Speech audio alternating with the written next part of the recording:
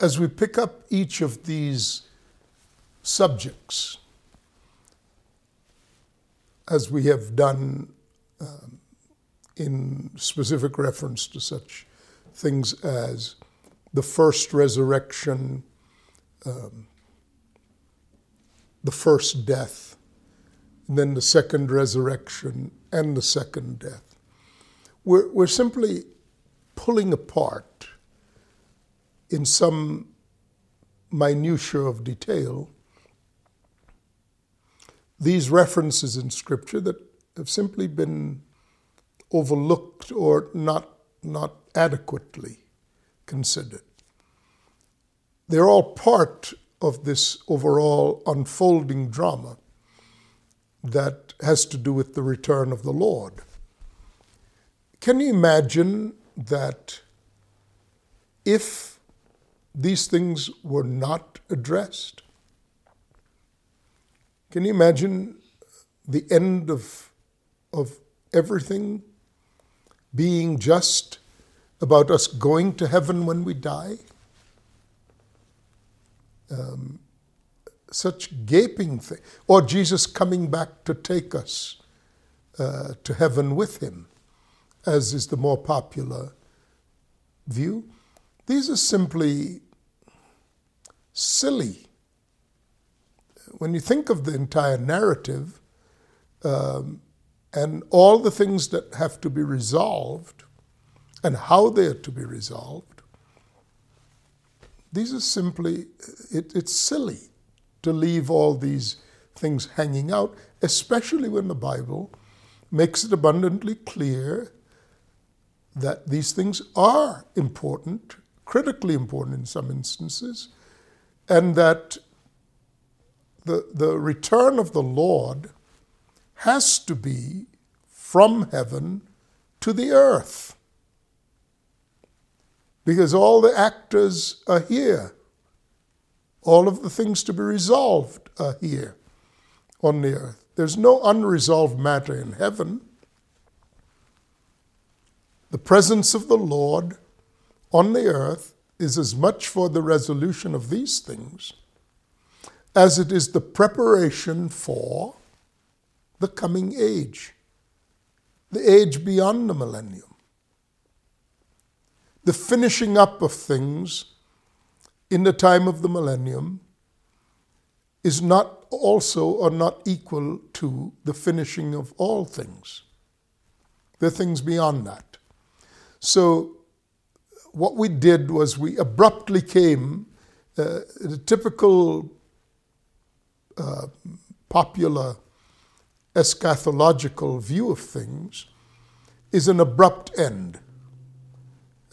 People wanting to get out of here because things have gotten uncomfortable. Going to heaven when you die. And staying in heaven once you die. And the Lord making a special trip back to collect up all those who believe in him, but who are still on the earth at a certain point in time. And the rest of it, he essentially abandons to evil.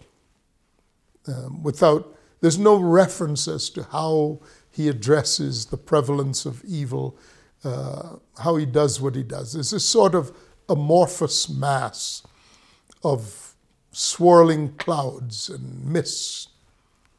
And our attempt is to penetrate that and bring light and clarity in a most concrete fashion by looking at each of these elements. But more than that, of course, to look at what God means to accomplish in the millennium. See, heaven is sort of the idea of going to heaven when you die, and that's the end of the story, is sort of a happy ending that has no real purpose to it, other than the declaration that you are saved and safe. For all intents and purposes, there's nothing else. And the suggestions come in feeble terms like, well, we'll get to explore the nature of God forever and ever in heaven. not quite what the Bible says. Not remotely what the Bible says. But anyway, so I want to focus on two other things now, and then we'll go on to life in the millennium. Because what you're looking at is effectively, at the beginning of the millennium, things being brought into judgment in certain ways. Many people are destroyed, the Lord returns, and Satan is bound, and there is a period in which peace and tranquility and his rule continue on the earth. And then there's a summation of judgments. Satan is released as much to facilitate the events of the final judgment by fostering a rebellion against God and bringing into focus what is left of the unrighteous, what is left of the dead who are the unrighteous, who are now to be raised and to be judged. That's what I want to focus on. Both I introduced the last time, the Lamb's Book of Life, and I want to continue that, but I want to continue that discussion in context of the great white throne of God, the judgments of the unrighteous that issue from the throne of God and from him who sat on it.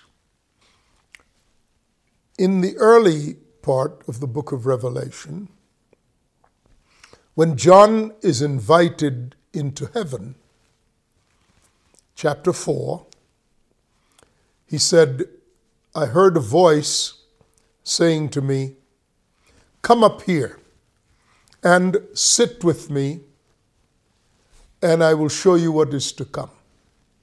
And he said, suddenly, I was in the Spirit, and he was before or around the throne of God. Now that throne, at that time, the same throne at that time, was located in heaven. But now the throne of God is on the earth, because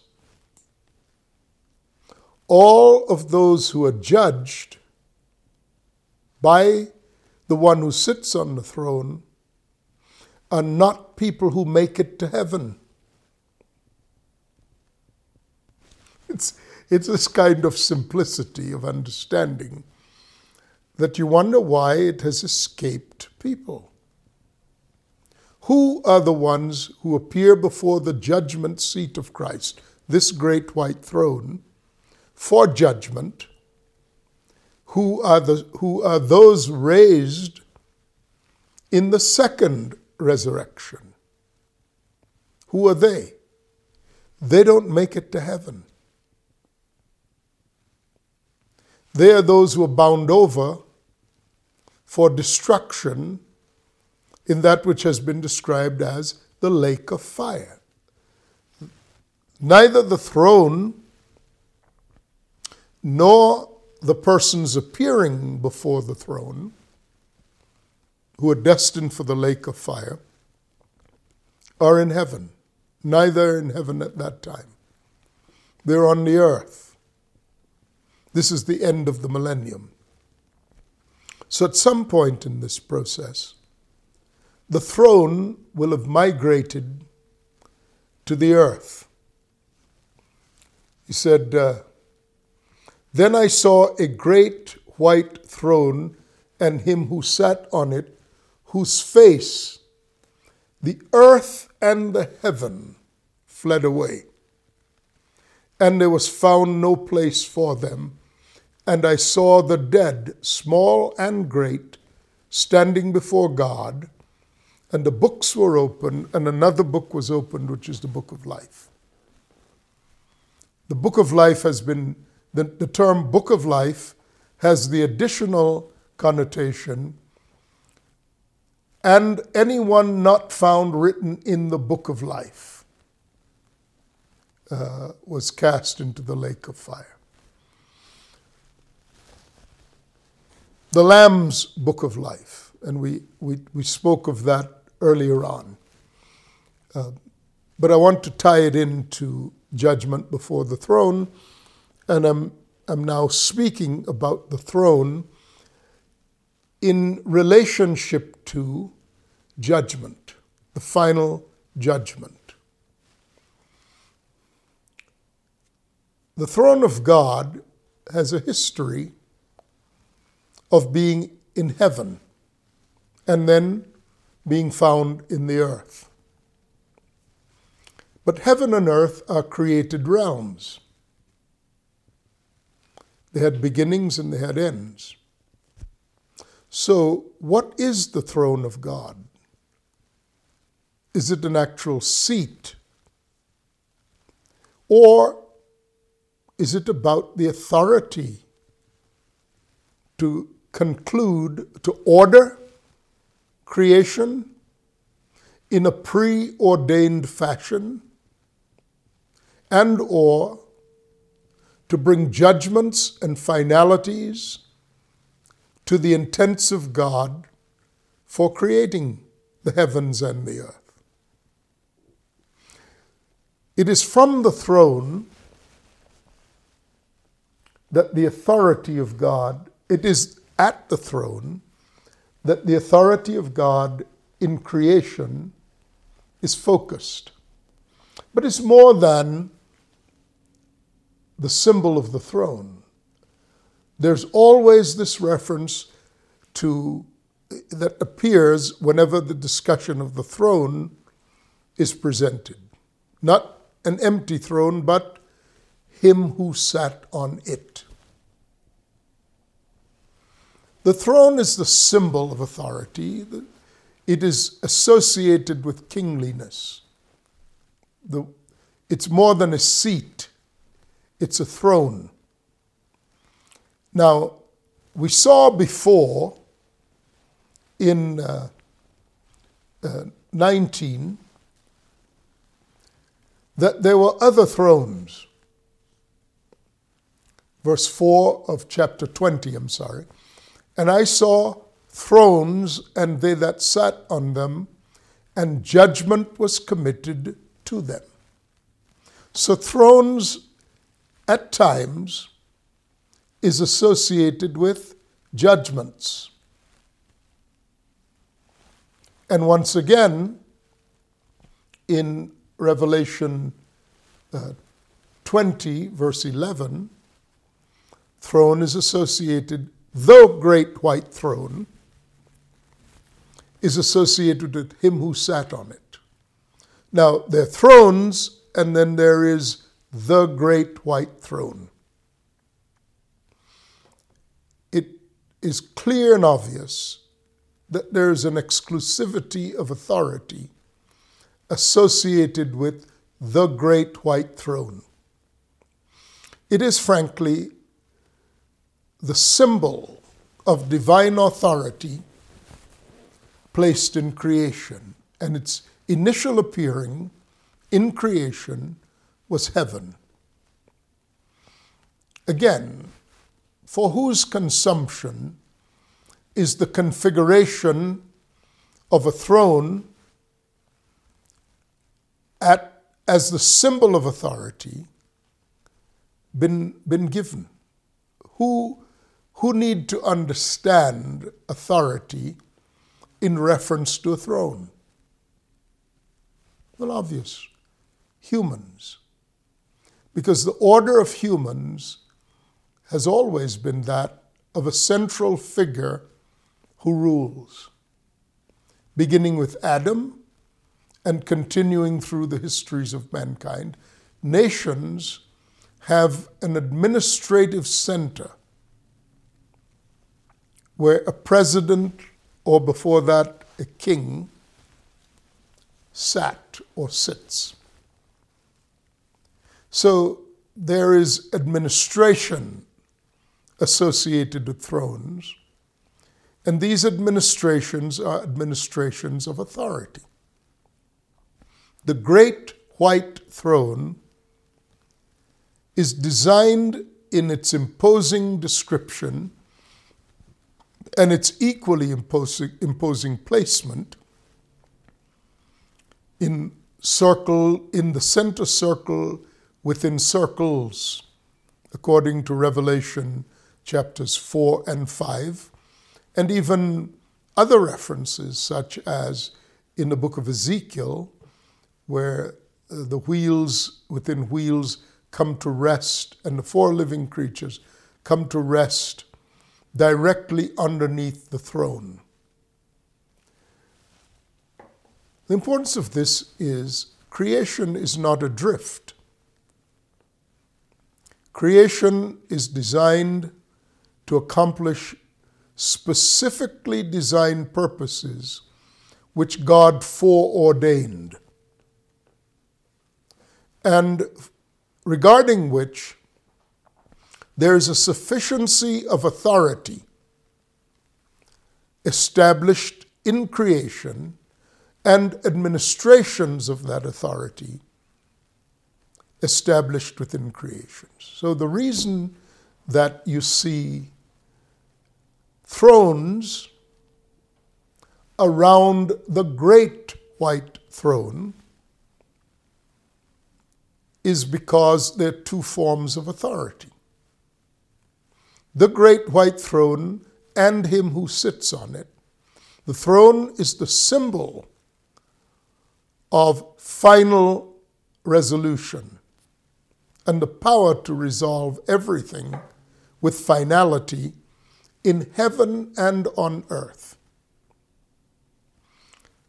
All authority, then, in heaven and on earth, the symbol of which is the throne, resides within the one who sits upon the throne. That's why you always see a reference to him who sits on the throne. Something of the majesty and power of the one who sits upon the throne is presented to us in the 4th chapter of the book of Revelation, when John is allowed to look in upon an unfolding scene in which the question was concerning scrolls that had been sealed seemingly forever or for long ages past. And a resounding question echoed through heaven. Who is worthy to take the seals or to take the scrolls and to open the seals, to reveal things hidden under divine authority, things that represent the immutable will of God, that makes the will of God entirely reliable and not subject to turning shadows or variation. And John began to weep because his assumption was that no one was found who was worthy to take the scrolls and to open the seals. An angel who was guiding him said to him, "Don't weep, because the Lion of the tribe of Judah has been deemed worthy to take the scrolls and to break open the seals," or the scroll with 7 seals, which were 7 chapters of Revelation, so to speak. The one who sits on the throne, therefore, is the possessor of the authority to order the future and to order the present, but in the context of the scroll and the seals in heaven, to reveal what had been under seal coming from the very mind of God, which is the ultimate and final authority. These things that could never be changed, that time and epochs could not alter. So I want to describe, I've been attempting to describe something of the power represented by the symbol of the throne, but executed by the one who sits upon the throne. The sense of how all creation is subject to the decrees that come out of the mouth of the one who sits upon the throne.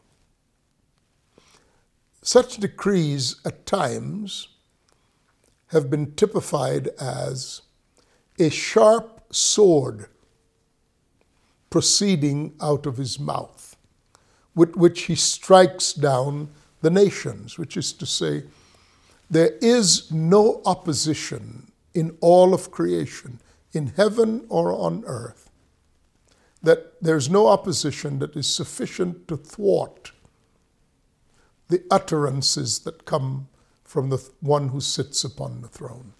So because the throne is intimately associated with him who sits on it, the throne looms in the magnitude and enormity of the scope of the symbolic reference to power and authority.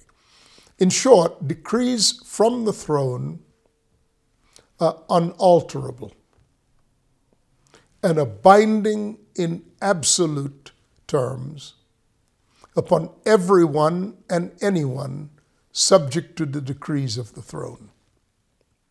Why is this important? Because in the final judgments that issue from the throne, all matters are summed up in these final judgments. I wanted to just touch briefly on that portion I referenced earlier from an earlier reading in the 20th chapter, in which we saw thrones and they who sat on them. So it's not just the great white throne, there are other thrones. This is representational of authorities that function by delegation. What I'm saying is, all authority that issues from the throne can, some of them at times, can be reflected judgments by those who sit on thrones in the fashion of plenary authority and delegated authority. One of the features of the book of Revelation is that it speaks of the temple as the location of thrones. And the reference to temple is the term naos, which is the dwelling place of the deity. The one who sits on the throne is actually the head and the body as one. The Lord Jesus Christ, as opposed to merely the person, the singular person of Jesus. When he's seated as Christ, he might just as readily issue decrees through us, although that is not the case here in Revelation 20. But it's an important observation as we speak about the authority that is symbolized by reference to the throne. And I wanted to mention that because frequently decrees are issued by us who are in Christ. Now, I want to come back to the centrality of the theme of these final judgments. The one who sits, it refers to he who sat on the throne, from whose face the earth and heaven fled away. So, in addition to the vestiture or the investment, and I use that as a kingly term that is associated with the vestments of the king, the way the king appears. We know, for example, in the recent coronation of King Charles of England, that he wore a stole or robe, and he held a symbol, orbis mundi, a round ball with a cross on the top of it, round ball suggesting the earth, and the cross on top of it suggesting that kings rule by divine right.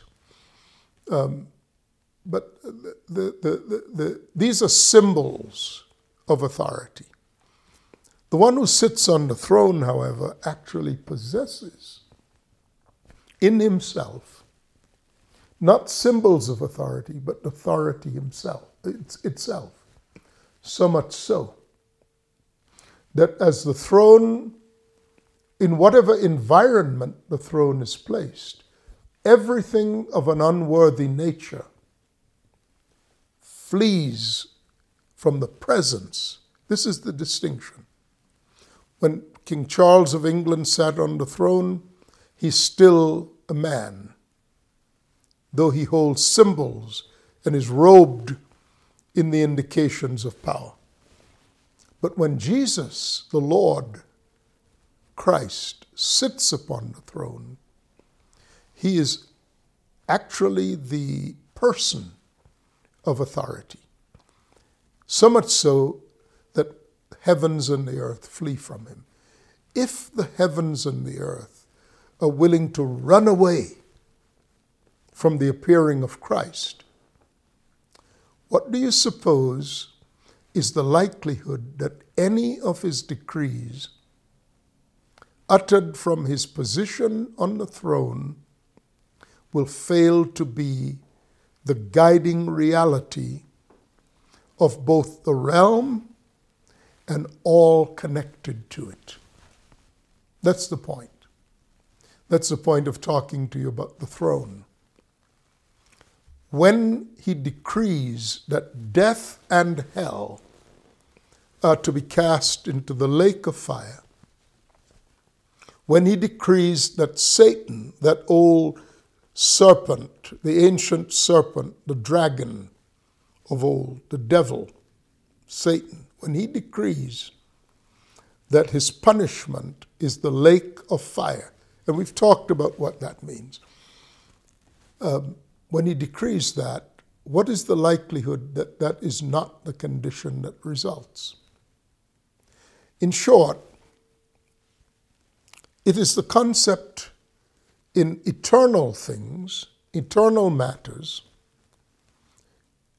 though these may be part of the invisible realm, and the nature of these judgments governing and controlling both spiritual creatures and spiritual circumstances.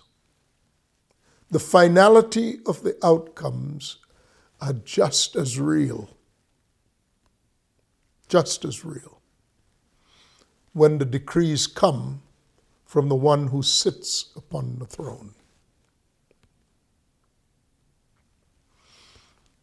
I want to pick up there next time, because they're decrees from the throne that bind the enemies of God in perpetuity. And they're decrees from the throne that identify the sons of God in perpetuity.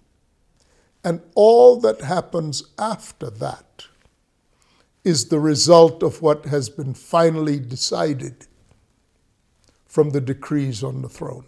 So it might be said regarding the decrees of the one who sits upon the throne, it might be said, res, R-E-S, judicata, J-U-D-I-C-A-T-A, res judicata, Latin phrase that means the thing has been adjudicated. The thing has been settled. There's no appeal. It's finished. It's done. The chapter finally closes on that which has been an offense to God, but that he is tolerated until res judicata, until he has finally adjudicated the matter and there is no appeal. It is done. It is done. It is done for both the righteous, whose names are written in the Lamb's Book of Life, and for the wicked, who are judged according to their works. That is why the matter does not end by us going to heaven. Going to heaven is not the final adjudication of anything. The matter has to be adjudicated, because the rest of it goes forward, never again to have to look back, never again to be challenged, never again to be in doubt. It is settled. These are unshakable foundations. So we'll talk about foundations when we come back. I'm Sam Solon, and I'll see you then.